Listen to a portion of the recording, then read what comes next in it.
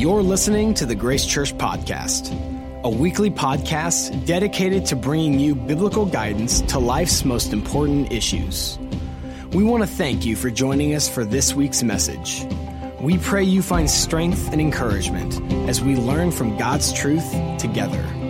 For more information, go to visitgracechurch.com. So years ago, I was sitting in church, just like you are. Maybe you're in Olathe or the venue or the auditorium or online somewhere. And I heard my pastor bring up a question that was incredibly convicting and then give a challenge that changed my life in the next year. And so here's my question for you. Think back in your world over the last year, 2017. Who do you know in your sphere of influence that's closer to God this year because God used you? Who do you know among the people you know that they're closer to God because God used you this year? Maybe you led them to Jesus this year. Lead anybody to Jesus this year? Help disciple anybody? Help anybody else follow Jesus? So years ago I heard that question. I felt 2 inches tall because I thought no one. And then the pastor asked this question. So don't beat yourself up. He said this: would you be willing to pray? Just pray that you could lead one person, just one person to Christ next year. And this will be 2018 now. And that you could help them follow Jesus. And so I don't know if I was just naive enough or faithful enough or dumb enough, but I prayed that. I said, God, I want that. God, would you give me one person, just one person I could lead to Christ and help them follow Jesus? And it changed my life. Here's my challenge for you. Would you be willing this year to pray for one person? Just one person. I'm so serious about it, I already set an alarm. 1:11 p.m. And the label says, pray for one person to be led to Christ that you can actually help follow Jesus. Would you join me and put that alarm on your phone, like right now, wherever you're at? God can use you. He wants to use you. God, this is praying according to His will. He wants to use you to change someone else's life. It's awesome. We're in a series right now. It's called Reconciled. And 2 weeks ago, we talked about reconciling with God, and God used that in an incredible way. If you missed that, please go there and watch online, catch up. We had 60 baptisms. Most of them were spontaneous, unplanned. Here's 4 quick photos. Here's one picture of the baptism service. It was amazing. Here's another photo of the baptisms. Here's another photo of the baptisms.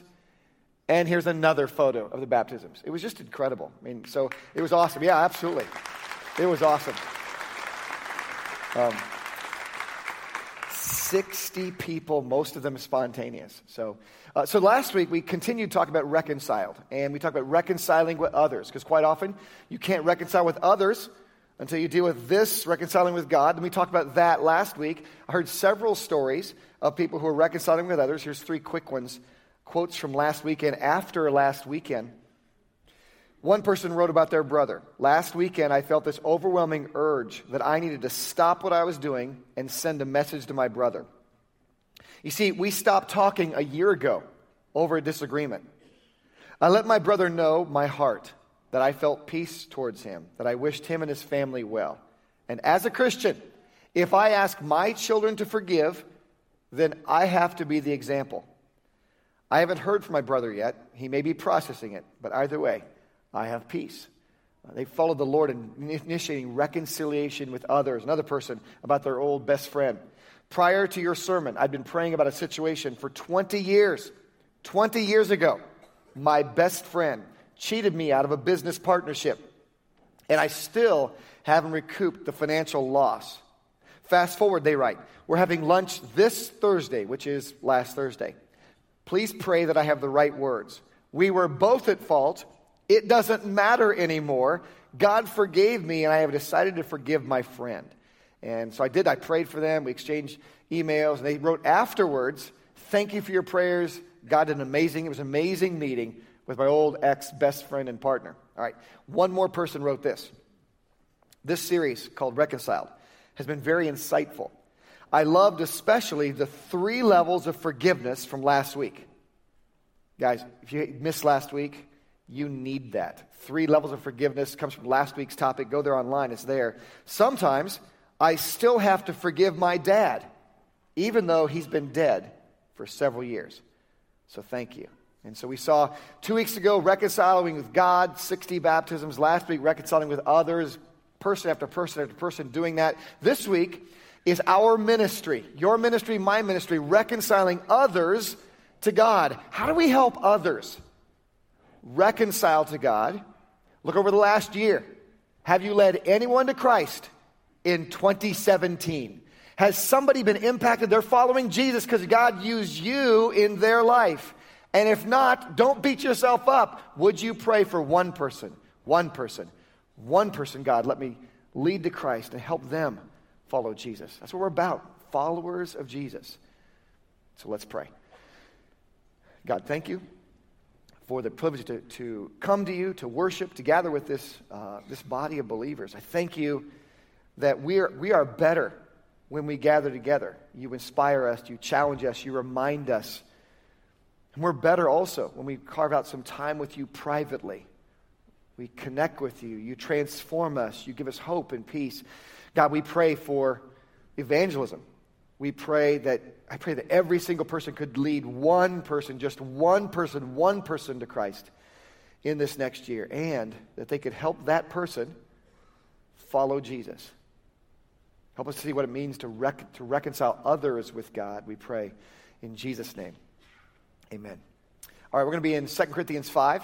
If you want to join me there, we're going to start there. Our ushers in all of our locations have Bibles, and you can raise your hand, borrow a Bible, take it home. Either way, it's our gift to you. And so we're going to see a phrase here, 2 Corinthians 5, a phrase. It's called about being in the ministry. When you hear this phrase, that someone is in the ministry, what do you think?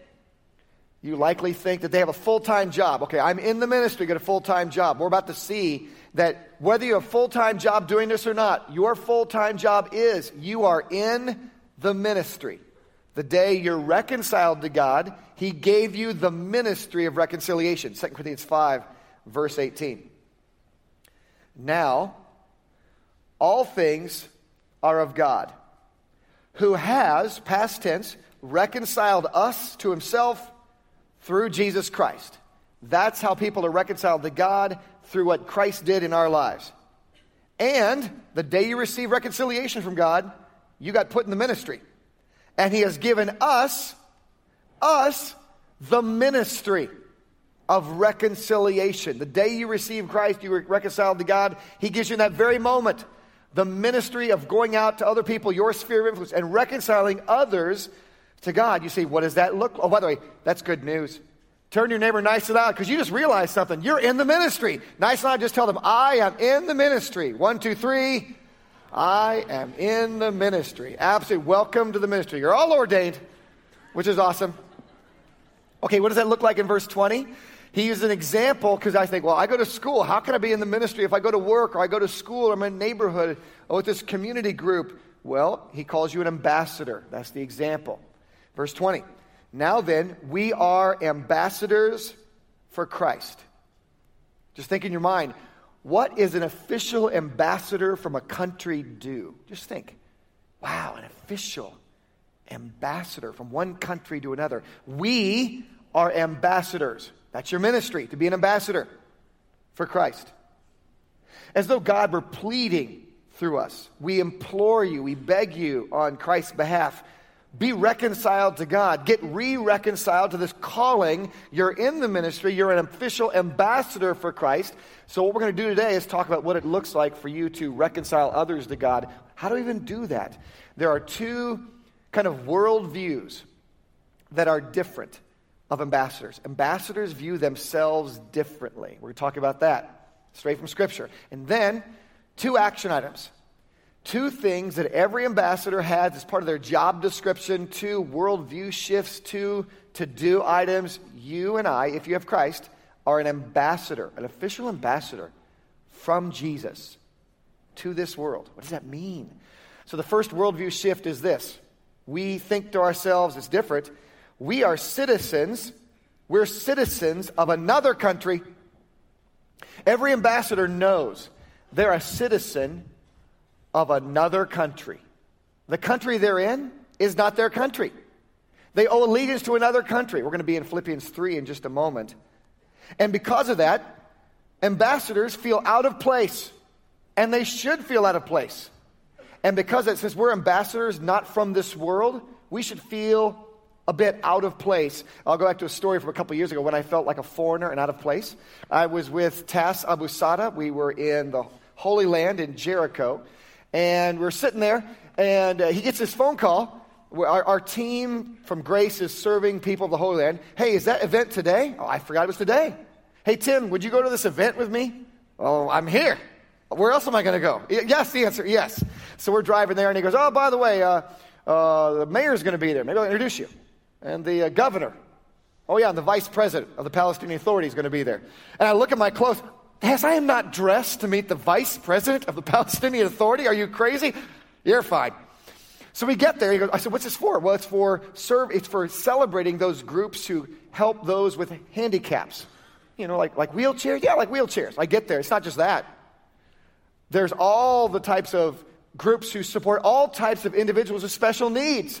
It's a celebration of all the groups who support with special needs, including Grace, as we partner with them. And I'm in this group like, what am I doing here? I am so out of place. I'm such a foreigner. Then the group starts moving. It says, well, come on. And we're walking. I say, Tessa, are we in a parade? Yeah, you're marching with me in this parade. And I take a photo ahead of me.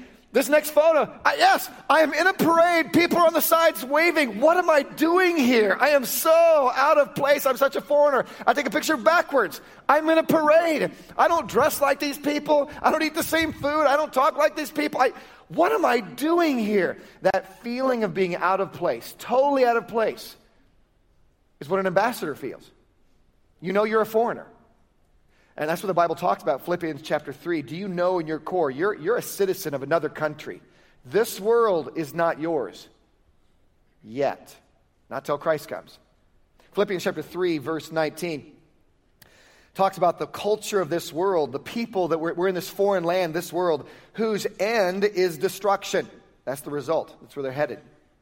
Whose God, who do they serve in this world? Is their belly. Whatever base urge they have, they serve their urges. Whose glory? What do they celebrate in this world? Things they should be ashamed of is their shame. Who set their mind on earthly things. See, an ambassador of Christ, we are ambassadors for Christ, and we feel oddly out of place, like I felt in that parade in the West Bank. What am I doing here? I'm such a foreigner. Do you cultivate that feeling? You get that by connecting to Christ. He says in the next verse, verse 20, for our citizenship, your true citizenship. Well, I'm a U.S. citizen. I'm a Peruvian citizen. I'm a Brazilian citizen. Well, that's secondary. You're a citizen of heaven. For our citizenship is in heaven. That's our primary citizenship. From whom we also eagerly wait for the Savior, our leader, the Lord Jesus Christ. See, ambassadors know to their core, okay, the place I'm at, this country I'm in, for us, this world, this is not my home. I'm a citizen of another country. I owe allegiance to another country. That's my primary goal. Do you have that? That's what we cultivate as ambassadors. Here's a second worldview shift that happens. And so ambassadors realize, secondly, we are sent on temporary assignment. We've been sent on temporary assignment. We're going to be in John 17 in a second. We'll be some verses there, John 17. And so we have a temporary assignment. All ambassadors are on assignment. You can't just volunteer, and it's all temporary. For example, let's say I go buy a ticket to Ecuador today. I can't just show up in Ecuador and say, guess what? I'm the new ambassador from the U.S. to Ecuador. That means nothing, because ambassadors have to be sent. It's a sent role. And it's also temporary, by the way. They only let ambassadors, if that's your profession, to be there 3 years. And then they pull you out, which ironically is what they let Jesus do. God let Jesus, 3 years of ministry. And they pulled him out. It's a temporary role. And so here in John chapter 17, realize you've been sent. This is not a volunteer role. You're sent.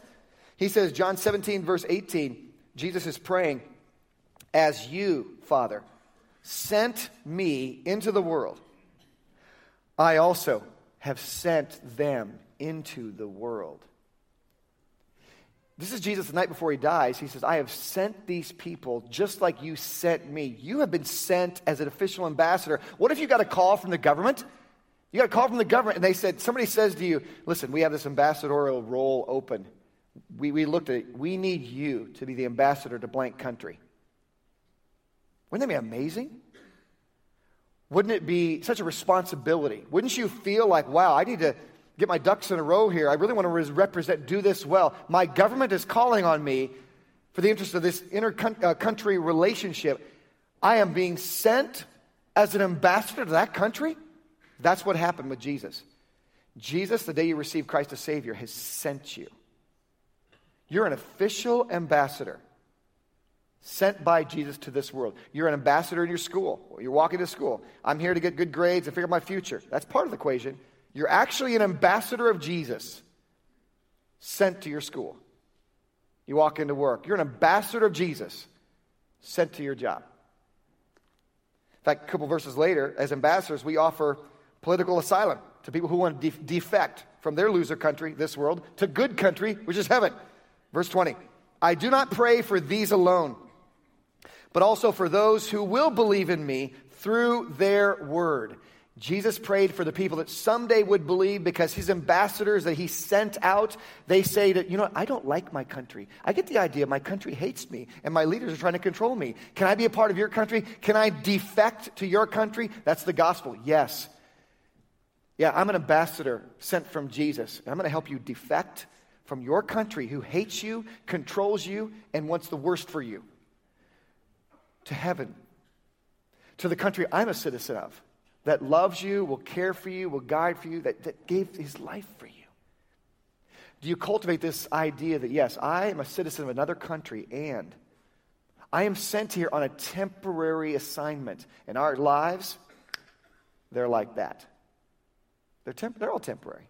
We're temporary. We're just like Jesus sent. All right, so those are two kind of mental shifts of ambassadors. You have a ministry. You're a ministry of ambassadorship. You're sent from Jesus. So what do we do about this? There are two action items. Every ambassador does, and here's the first one. We all need to do as ambassadors for Christ. We live as representatives of our culture. We live as representatives of our culture. So an ambassador and their embassy, they're in a foreign country. That's how people learn. Like in the days before internet and those kinds of things, guess what they did? How did you learn about a country? You watched how the ambassador, talked to people. You watched how they related to each other. You looked at what the clothes they wore. You listened to how they talked, what they ate, what they did for recreation. That's how countries used to learn about a foreign culture. They would watch the ambassadors like a hawk. What is this world, this foreign land we're living in, for us who are believers in Christ? Learning about heaven from the way you live your life. What are they learning about heaven's culture? By just watching you. They never open a Bible. They don't need to. They watch you. So I'm going to put a picture on the screen. Just think in your mind. Answer in your mind. What is this object? What is this room? Just think in your mind. What is that room? That, my friends, is a sauna. And the sauna is central to the country of Finland. If you're a Finnish person, it's central. So the Finnish people build their houses around their saunas. The sauna is part of the plan of every house. Finland has more saunas than cars. Let that sink in. And when Finnish soldiers are sent to be peacekeepers in some of the hottest places in the world, heat-wise, the first thing these soldiers build as peacekeepers is their 190-degree sauna. The Finnish are known for their saunas. You go to the U.S. Embassy, the Finnish Embassy in Washington, D.C., there's a sauna in the embassy. There's a sauna for the ambassador. You see, the Finnish people build their sauna first. That's their culture. And everything else is built around the sauna. Maybe wonder, we have a country that's heaven, that's not of this world. And I wonder, what are the saunas? What is the sauna that God wants us to build first? What do people know followers of Jesus for? We know the Finnish people because they put the sauna in first. Everything else is secondary, built around it. But what is our sauna? What are we known for? I'll show you what it is. Romans chapter 1, verse 1. If you look at Romans chapter 1, verse 1. Paul's talking about being an apostle, which means missionary. And he has to live differently. He's separated because of that. So Romans 1:1, Paul, a bondservant of Jesus Christ, called to be an apostle. The word apostle in Greek literally means sent from. You don't volunteer to be a missionary, an apostle. You are sent from. You're sent from God. Separated, you live a different life, a heavenly culture life. Separated to the gospel, the good news of God. Now we're all like, whew, that's what apostles do. We don't have to worry about that. Guess what? Verse 5 says we're all a part of this. Through him, we have received grace. That's all the good things you continually get without deserving them. We receive grace. And apostleship. So you may not be called to be an apostle, a missionary, but you have the job of a missionary apostle. It's called apostleship. What do? What is our sana? Here comes our sana as believers. For obedience to the faith. Among all nations, all of our embassies around the world. For his name. Our sana is obedience to the faith. What marks a true follower of Jesus is they obey the faith. They follow Jesus when they don't like it. They follow Jesus when they don't agree with it. They follow Jesus when they don't feel like it. They follow Jesus. How are you doing? Are you establishing the sana? Like the Finnish people put sanas in first, everything else goes second. Are you putting the sana of faith, of your obedience to the faith first? Everything else is built around it. What is our sana? What kind of sanas? What does that look like? Well, there's the sana of reconciliation. Followers of Jesus put the sana of reconciliation in first. Which means our people, like the Finnish known for sanas, we are known for being the reconcilers. If you follow Jesus. We're known for being the bigger people. We're known for taking the first step of reconciliation. We're known for forgiving when it's hard to do that. We're known for accepting others. I'm not talking about being foolish or trusting or partnership. Go to last week's message. I'm talking about truly forgiving people. Setting them free. Offering reconciliation, at least on our part. Are you putting the sana of reconciliation in your world first? Everything else is built around it. That's obedience to the faith. How about respect? Believers have the sana of respect in their world first. Everything else is built around that. I hear people talk in our toxic environment of dialogue from different sides of the aisle or different belief systems. I watch people post online, social media, and it makes me sick. And I'm like, seriously? You're going to post that trash with that attitude online? Whether you feel you're right or wrong, you're going to post it with that attitude? Are you crazy? At least deny Christ. At least say, I'm giving up Jesus, I don't believe him. And then let him have it. Because you are bringing disgrace upon Jesus' name with that attitude that you have. Does Jesus talk like that? Is Jesus leading that? Or is that coming from your baser urges? Are you going back to the God of your urges, your belly? Seriously, we offer the sana of respect, which means when we don't agree with you, we don't have to agree with you. In fact, we're not going to check our mind, check our beliefs at the door, but we'll treat you with basic human dignity and respect and allow you to disagree, but not compromise what we believe, but treat you with the dignity. Every person is created in God's image, every single person. We're called in 1 Peter to offer respect to every person. We're supposed to respect the king, the leader, the political leaders, whatever as they shift from one side to the other. Guys, that is what believers do. Do you have the sana of obedience to the faith? Or people are like, those Finnish people building saunas in the heat, are they crazy? Those Christian people offering respect to those haters, and are they crazy? Yes, that's what our culture does. How about the sana of generosity? The sana of generosity. That's what we put in there first. Those believers are irrationally generous. What's wrong with those people? That's their money. I'm so glad Jesus did not give his son, like some of us debate about our financial giving. Aren't you glad? For God so loved the world that he gave his only begotten son. For what God's heart is generosity. For God so loved the world that he really was considering giving, because that's not a good time for me, and that's a lot of money. For God so loved the world that I started giving a little bit. Maybe I'll send my son's good thoughts to you and not send my son. For God so loved the world that I'm really praying about kind of starting to, well, when this thing comes through, that deal comes through, when this frees up, what are you talking about? Believers have the sana of generosity. You put the sana in first. You give first. Everything else is built around it. That's why we call you to tithing to 10%. You say, where is that in the Bible? Write down Genesis 14, Genesis 28. Before there ever was a law, they knew that was the starting point for worship. We do that as a church. We give away 10% of everything we receive. We give it away, give it away, give it away. Now, that's a song. It's a good reference. So 3 things about, I sent out a video recently, and we finally got it sent. And so click on it, watch it. But here's what we need you for something. You need us for something. And you may need John Rauscher, our business manager, for something. Here's the prayer request. We set a goal, a target goal to go beyond our actual budget to have project money. Wouldn't it be amazing that you invest your money in making disciples? Some of us have never done that.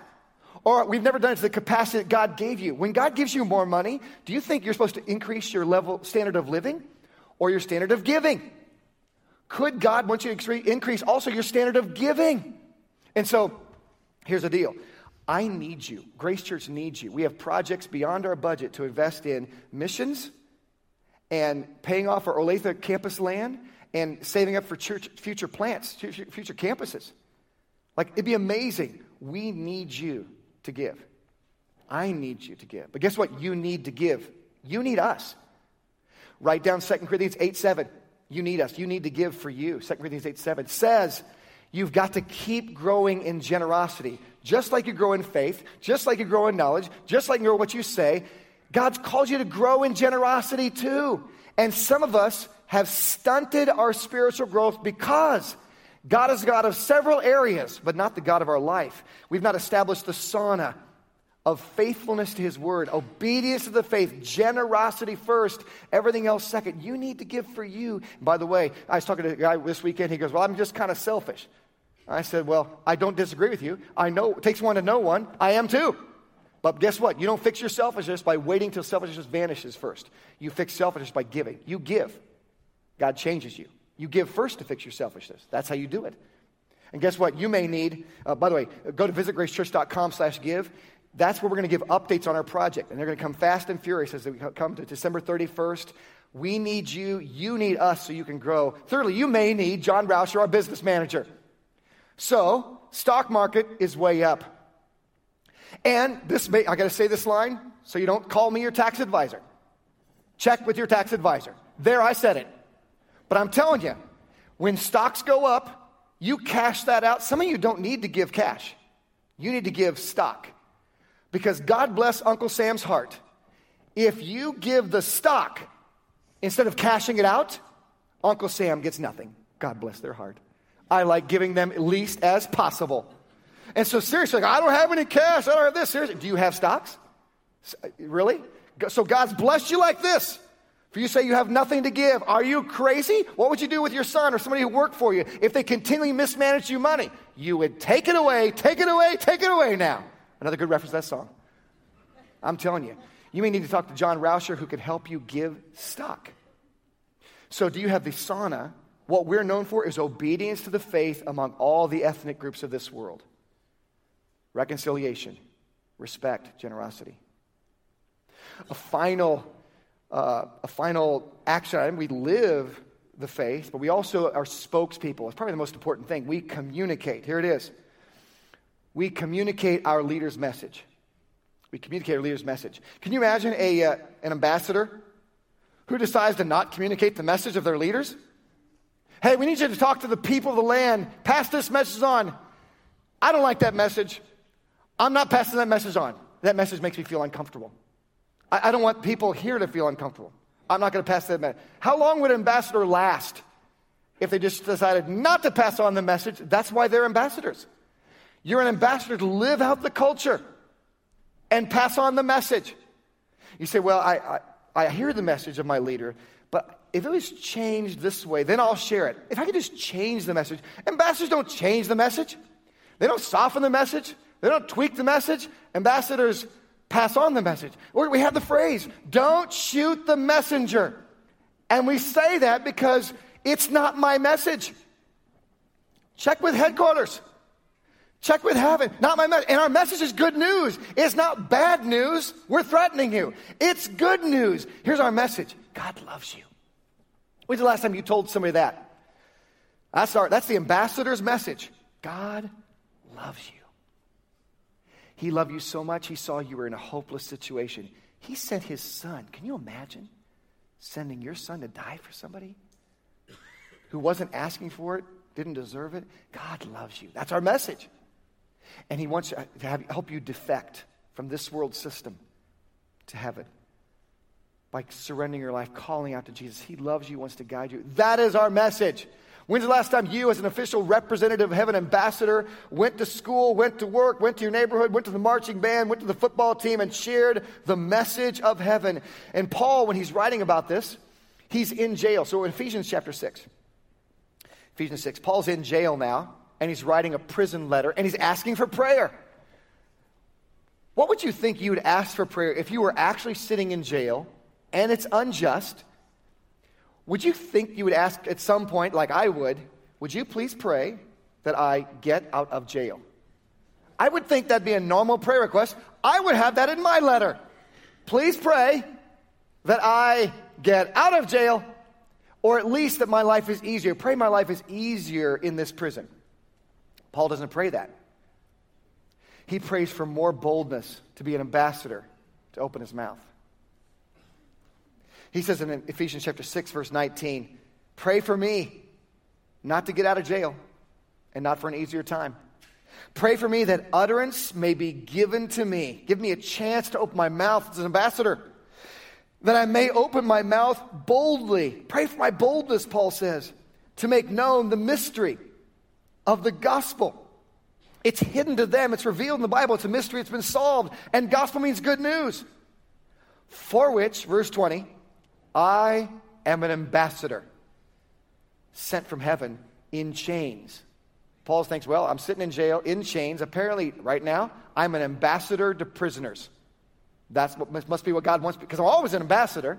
So if I'm in prison, I'm an ambassador to prisoners and to jailers and to those visiting the jail. Pray for me. I'm an ambassador in chains, that in this jail, I may speak boldly as I ought to speak. Another key, you feel like I'm not really super bold about sharing my faith. When people ask, what can I pray for you? Don't ask them for healing, and don't ask them for job shift, and don't ask for, try at some point turning the world on its head and say, yeah, I need you to pray for me, I really do. I need you to pray for chances to share Jesus and boldness to share Jesus. That's what Paul prayed, sitting in jail. Boldness. Guys, we got Christmas coming. Christmas is coming. This is a time when people who have no connection to God, if you invite them, will say, well, I'll go. Why? It's Christmas! They will come! This next week, you notice I skipped verse 19. That's the topic. I'm going to unpack verse 19 to your friends, your family. There's only one problem. If you don't bring them, I can't share the gospel with them. This is a partnership. That's the deal. And I'm asking you, do not come to Christmas but have somebody far from God with you, or at least attempting, inviting. We're going to give you guest invite cards on the way out, little packs. You can get as many as you want, but give them away. I'm not going to reference this song again, I promise. I was tempted to do, but I avoided temptation right there. How wonderful is that? There's door hangers. You can go pick up at the Connection Center. Put a little Post-it note, right? Hey, would you come? I'm just thinking about you to one of these services. We need people to serve next week. I'm serious. We got these services at both of our campuses. There's a handout. We need people to step up to serve one of those services. Visit gracechurch.com/live. You can go there. You can type in online, sign up to serve. But this is the time. I will share the gospel. We have a whole service built around reconciliation. That's what Christmas is about. There's only one thing missing. Your friends and your family and your neighbors and your classmates who are far from God. That's what's missing. And you can solve that by inviting them. Guys, wouldn't it be amazing? Look back at 2017. Who did you lead to Christ this year in 2017? Wouldn't it be amazing that if we all just put 1:11 p.m., God, please, bink, bink, bink, all over the city. There's this alarm going off with a little note. Pray that everybody, one person led to Christ, and they help them follow Jesus. It would change every sphere of influence we're in. Everyone. It'd be amazing. I did it. I was crazy enough to do it years ago. We're doing it again. Join us in that. It's going to be amazing. Let's pray. God, I just pray right now. Help us to be able to just seek you, love you, surrender to you. May we have this mindset that we are citizens of a foreign land of heaven. May we have this mindset we are sent here on short temporary assignment. May we do the two things that ambassadors do: live out the obedience to the faith as living representations, where they look at us and say, man, those people are all about the sauna. In the areas of reconciliation, respect, generosity, may we open our mouth boldly like ambassadors, passing on the message to people willing to defect from this world system that is abusing them, hates them, controls them, and yet there's a God who loves them. That's our message. Set people free, Lord, we ask. Thank you for listening to this week's message. If you have questions or would like to contact us for prayer, please email us at info@visitgracechurch.com. For more information about our ministries, location, and service times, go to visitgracechurch.com.